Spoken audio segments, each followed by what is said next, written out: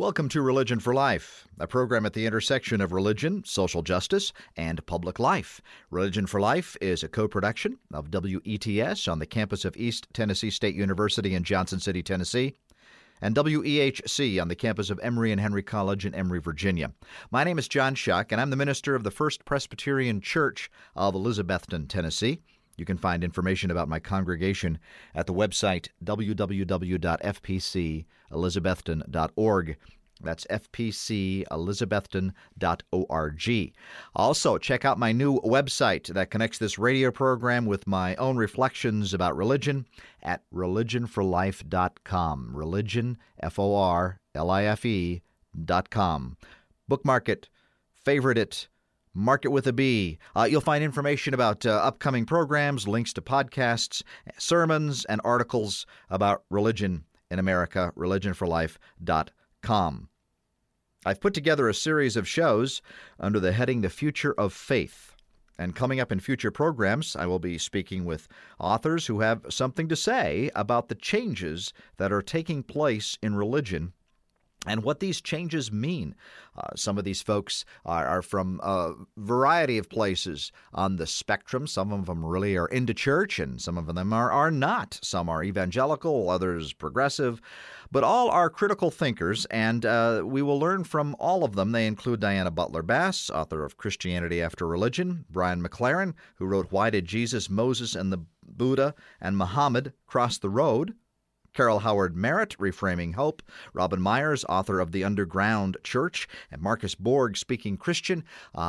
This is the second show today of my fascinating conversation with someone who really has the big picture of the whole thing, Phyllis Tickle. She's the author of two important books, The Great Emergence and Emergence Christianity. Spoke with her last week, and this is continuing my conversation with Phyllis Tickle. She's the founding editor of the Religion Department of Publishers Weekly, the international journal of the book industry. She is frequently quoted in print sources like USA Today, Christian Science Monitor, the New York Times, as well as in electronic media like PBS, NPR, the Hallmark Channel, and, of course, Religion for Life. Phyllis Tickle is an authority on religion in America and a much sought-after lecturer on the subject, and that's why we're so happy to have her here. In addition to her lectures and numerous essays, articles, and interviews, Phyllis Tickle is the author of over 24 books in religion and spirituality. I mentioned her big book, The Great Emergence, and the one in which we are talking this week, Emergence Christianity. Professor Tickle began her career as a college teacher and for almost 10 years served as academic dean to the Memphis College of Art before entering full-time into writing and publishing. She is a lay Eucharistic minister and lector in the Episcopal Church. She's the mother of 7 children, and with her physician husband makes her home on a small farm in Lucy, Tennessee. And we are continuing our fascinating conversation about Emergence Christianity. Well, my guest, Phyllis Tickle, author of Emergence Christianity, what it is, where it's going, and why it matters. One of the things that I find locally is that people find themselves, many people, disgusted with Christianity. They find it to be anti-gay, anti-science. It's married the political right wing. It's become the voice, the spiritual sanction of empire building. And I have people tell me they're no longer Christian, but they still like Jesus. They're spiritual, but not religious. Is this all part of Emergence? Yeah, yes, it is. And the 28th of October, we're speaking in October, the 28th of this month, we will celebrate or mourn, depending on your point of view, the 1700th anniversary of the Milvian Bridge, of Constantine's victory with Licinius, yes. And what people are reacting to is they're post-Constantinian or post-Christendom, whatever.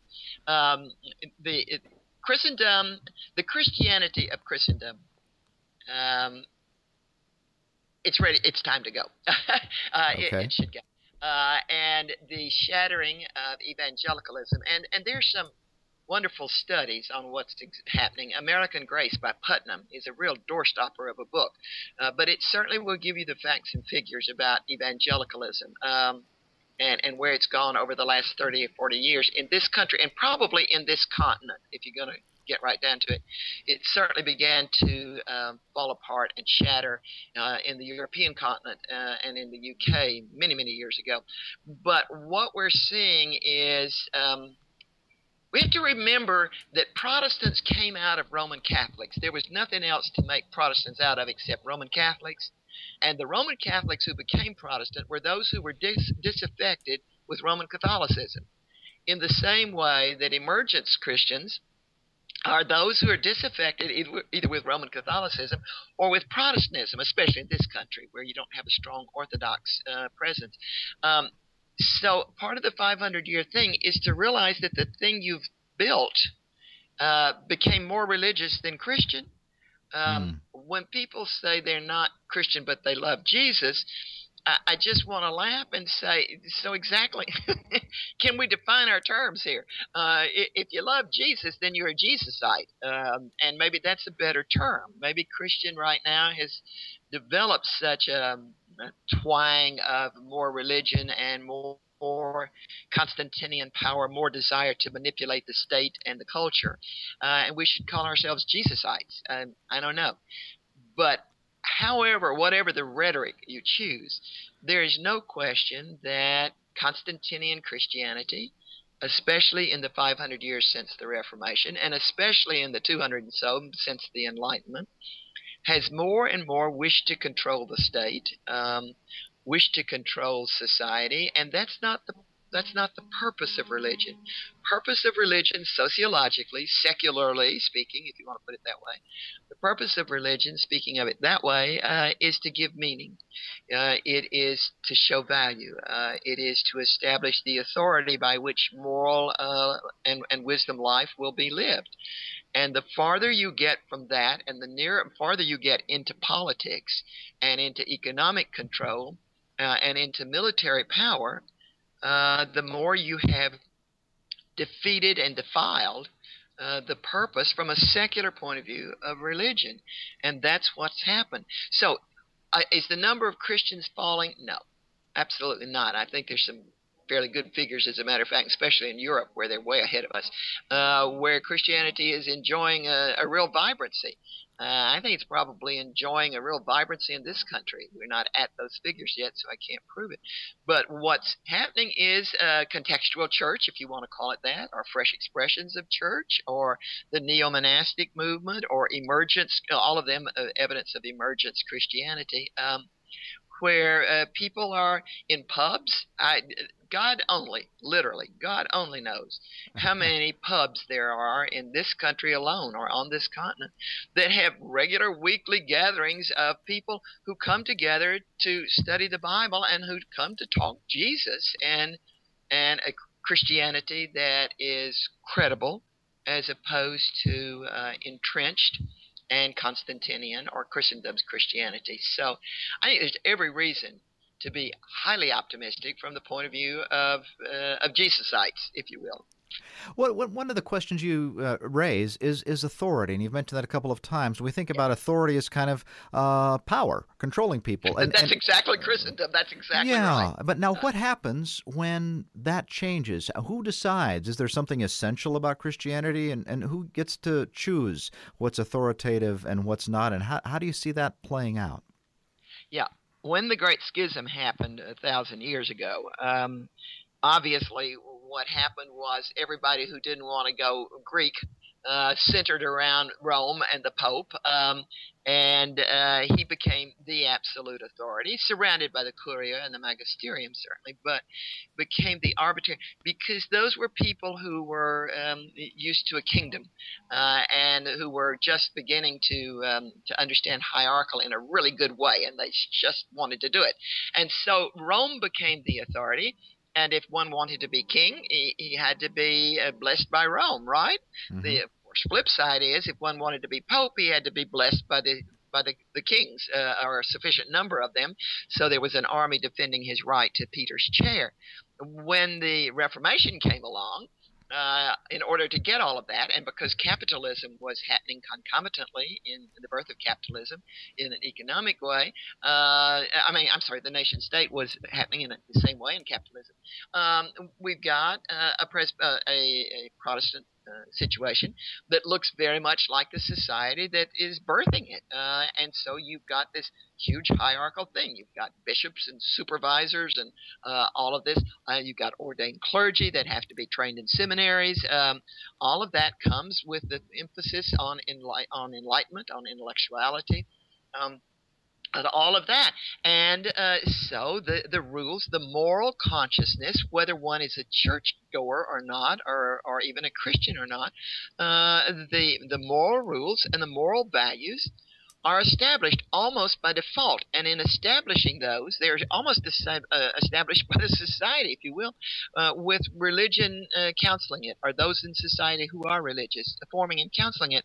And so you end up, after about 100 years from the Great Tsunami or the Rummage Sale or whatever, you end up with a redefinition, a new sense of what now is the authority. When Luther did it, as we all know, or Luther and Company. It certainly wasn't Luther alone. But when Luther faced that silence on the morning of November 1st of 1517, when the silence said, "So now where is our authority?" and there was no answer, he began to answer with a bunch of solas, and we know, sola fide, sola gratia, whatever. But the one that stuck was sola scriptura, the scripture only and only the scripture. And more than one wag has observed that what he really did was disestablish a physical pope and put a paper pope in his place. And that's it works as a joke or a crack because it's fairly true. It's fairly accurate. But he shouldn't, nor should the reformers really, be blamed for what the Enlightenment did with sola scriptura, which was they turned it into Protestant inerrancy or biblical inerrancy, whichever term you want to use, and made of the Bible, bibliolatry is what it's called, made of the Bible something it was never intended to be, made it the cutting edge for everything. And one of the things that the great determinant, and failing to acknowledge the fact that there are paradoxes in Scripture. There are incongruities and inconsistencies in Scripture, and they're just there. And Protestant inerrancy couldn't allow for that, because if they did, they would cease to be the authority sociologically and culturally. So what emergence has come along and done, and I love it. There's much of emergence. I'm an observer of it, a student of it, rather than necessarily being an emergence Christian, but much of it fascinates me and I find attractive. And nowhere are they more attractive than when they talk about the difference between actual and factual in addressing the Scriptures. That Protestant inerrancy addresses it factually, and that just won't play in Poughkeepsie. It can't be done. There's no way to do it. Whereas emergence Christians urge us all to face it actually, to believe every single word in it is actually true, which is more, interestingly enough, than most biblical inerrantists actually will believe or will stick by.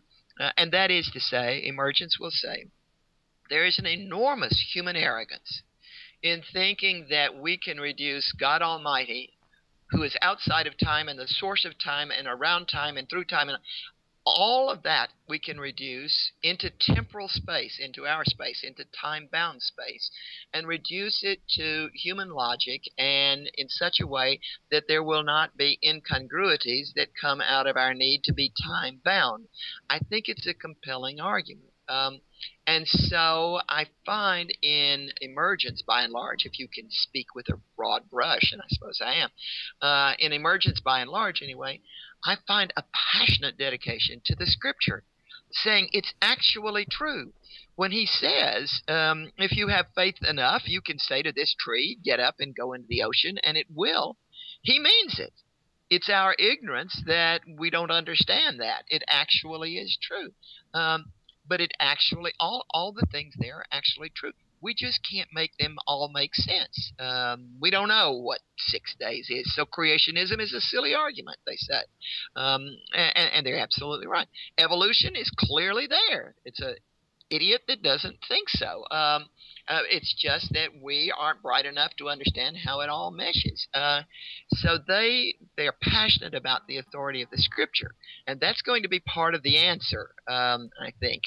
I'm very fond of a story John 20 years ago when the virgin birth, the historicity of the virgin birth was a big deal. Remember that one? Sure. With the Jesus Seminar, we're part of that, Oh, weren't they? oh, it was a huge issue, and I was talking at the cathedral in Atlanta, as a matter of fact, St. Philip's, about the historicity of the virgin birth, and the kids, the young people, had done the supper, and as I began to talk, they were clearing dishes, and there's a kid in the back, a boy, 16, maybe 17, but I doubt it, who was scraping the dishes, and he just scraped slower and slower, and finally he just gave up on the dishes and went and sat down in the back row in the audience. And when it was all over and all the adults had gone away, this kid's still sitting there. And I go back and say, "How are you?" And he said, "I'm fine." And I said, "May I help you?" And he said, I have a question." And I thought, "Oh, dear Lord, what have I done?" And I said, "What's your question?" And he said, "It's about them." And he waved his finger over the empty rows where the adults had been. He said, "It's about them. I don't understand." And I said, "What don't you understand?" Direct quote. He said, "It," meaning the virgin birth, "it is so absolutely beautiful, it has to be true whether it happened or not." And that's a quintessential example of actuality over factuality. That's what it's. You'll never get a better definition of emergence position. It's so absolutely beautiful, it has to be true whether it happened or not. So anyway, authority is going to be partly in the scripture. Authority also, interestingly enough, and it will be curious. I'd like to come back in 100 years to see. It will be curious to see how this one plays out on secular society. I think I have some ideas. But there's this little thing that happened in 1906 called Azusa Street and the birth of Pentecostalism, right?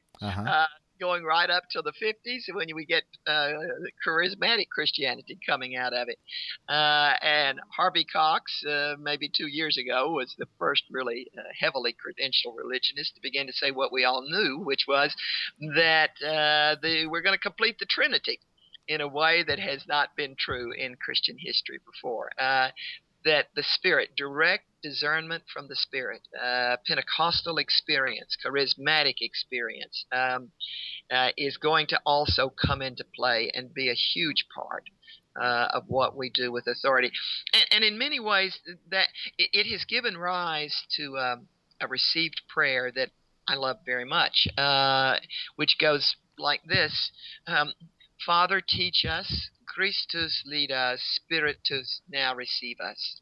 And I think that's sort of an overview, it's a prayer, obviously, an overview of how emergence is moving and where it's going. And when that happens, subtly, and you can already see it, is a repositioning locally or geographically or locality or whatever, a repositioning of the conceptualization of God, where God used to be up there, and we built towers and steeples and spires and all of that.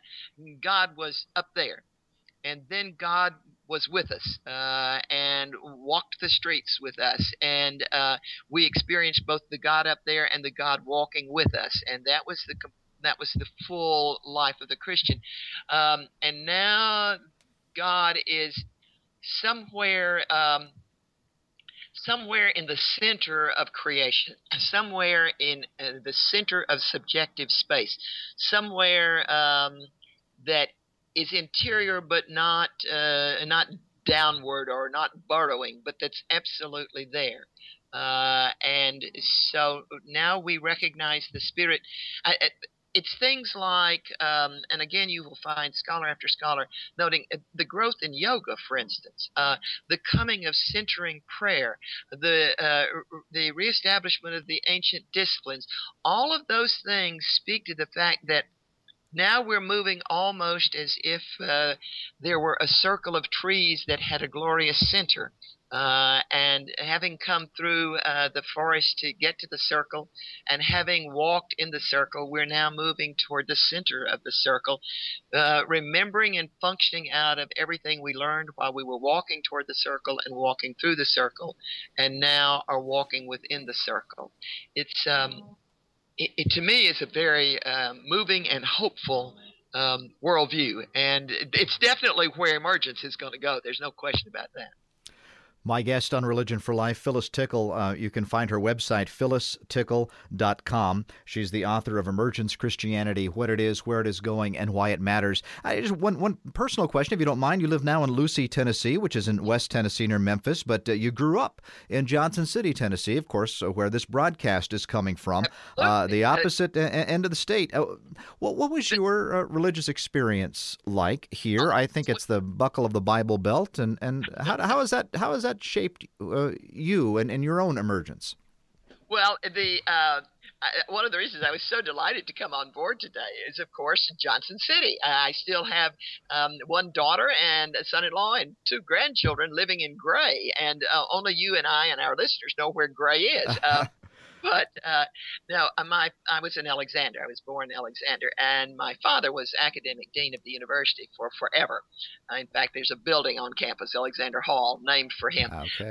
So I grew up in an academic home, but I grew up in a home where he had been what I would call a rural Methodist in the best of late 18th century, early 19th century way, and my mother a passionate Baptist. And when they fell in love and decided to marry, neither could tolerate the other's branch of Protestantism, so they became Presbyterian, which was a great compromise. And he became, as adult converts very often are, a passionate Presbyterian, a passionate Calvinist. We had tulips everywhere. And so I grew up with that interesting combination of Calvinism and passionate loved Calvinism, and my mother was a Rogers, as in Adrian Rogers, who led much of the reform of the 70s and 80s in Southern Baptist, moved toward deeply conservative. So I grew up in an academic home that insisted that you know what you were talking about if you were going to talk religion, and that, in large part, not because you're Presbyterian, because I'll always be grateful for those 17 years of being reared Presbyterian. In large part, that's a Presbyterian characteristic. I'm Episcopalian now, and we're not as good at teaching the Bible. When I was a youngster coming up, you had to know your stuff. You had to know the Bible. You had to know the stories. It wasn't that they were going to demand that you know all of the Westminster Confession, but you jolly well better know your stories. I remember one Sunday in Sunday school, I blew Balaam's ass. I have no idea why, but that was the assignment, and I was clueless about who Balaam's ass was. And somehow we just missed that at home in giving me my proper education. And the pastor called my father on Monday, distressed that I did not know that, because the Sunday school teacher had reported to the pastor that Dr. Alexander's little girl didn't know something she was supposed to know. And so when you come up in a deeply narrative tradition with a good deal of Calvinist thrown in and some Southern Baptist, and then you go become an Episcopalian, you're in a whole ecumenical movement all by yourself, which does indeed qualify me for appreciating emergence, if nothing else. Long answer to a simple question. Phyllis Tickle, my guest, author of Emergence Christianity, What It Is, Where It's Going, and Why It Matters. One final, we're just about out of time, Professor Tickle, but from this book, from your work in general, what's the takeaway? What are you showing us? What would you like us to see? What I'd like us to see more than anything else is that, and this is hardly a new idea either. None of my ideas is very new. Belonged originally, or the explication of it, to a man named Ray Anderson, professor, was emeritus at Fuller, died about 3 years ago, and we lost a great scholar. And it was Ray's theme song, more or less, that in the beginning there was Jerusalem, and then there was Antioch, where we were first called Christians. And that the burden on all of us, whether we're Jerusalem or whether we're Antioch, is to understand that there must be intercourse between the two. Traditional church, inherited church, Jerusalem, isn't going to go away. It's going to have to reconfigure. There's no question. But it has the obligation, the absolute obligation, to do as Jerusalem did, and to send Paul and Barnabas, metaphorically or really, into Antioch in order to keep the lines of the tradition open to this new thing that's happening. And in the same way, it's imperative that Antioch or emergence in all of its forms, and there are about 8 or 10 now clearly definable segments to emergence Christianity, that Antioch be grace-filled enough to receive Paul and Barnabas and to cohabit with them, and then in time to send them back to Jerusalem to ask for the imprimatur and the wisdom of James and Peter, which, of course, as we know, Paul did. And as Ray used to say, Jerusalem never got anything out of it, of any fiscal or economic value, but the kingdom of God was served. And so what do I hope we get out of this, out of the study of emergence, out of reading books like Emergence Christianity, is an awareness that whether we're Jerusalem or Antioch, we're not there to save Jerusalem, and we're not here to promote Antioch. We're here to serve the kingdom of God. And as the Archbishop of Canterbury is fond of saying, behold, God is doing a new thing among us. And we cannot be Christian without both recognizing that and opening the channels between those two divisions. Phyllis Tickle, thank you so much for being with me on Religion for Life. You can find more information about her work at her website, phyllistickle.com. Again, Professor Tickle, thank you for being with me via Skype today for your work and for your conversation. Well, thank you for having me, and good luck to East Tennessee. All right. Hope to see you soon. And we are off to a good start on the Future of Faith series on Religion for Life. Coming up, my guests will include Brian McLaren, Diana Butler-Bass, Carol Howard Merritt, Marcus Borg, Robin Myers, and clergy from the Clergy Project who have given up faith. All right here on Religion for Life. You've been listening to Religion for Life, a program at the intersection of religion, social justice, and public life. My name is John Shuck, and I'm the minister of the First Presbyterian Church of Elizabethton, Tennessee. You can find more information about my congregation on its website, www.fpcelizabethton.org. You can also find out more information about this program, links to podcasts, articles, sermons, all kinds of wonderful things at the new website, religionforlife.com. That's Religion for Life, all one word, religion, FORLIFE.com. Also, find Religion for Life on Facebook, Twitter, and iTunes. Religion for Life is a co-production of WETS-FM and WETS HD1, Johnson City, Tennessee, and WEHC-FM, Emory, Virginia. Be well.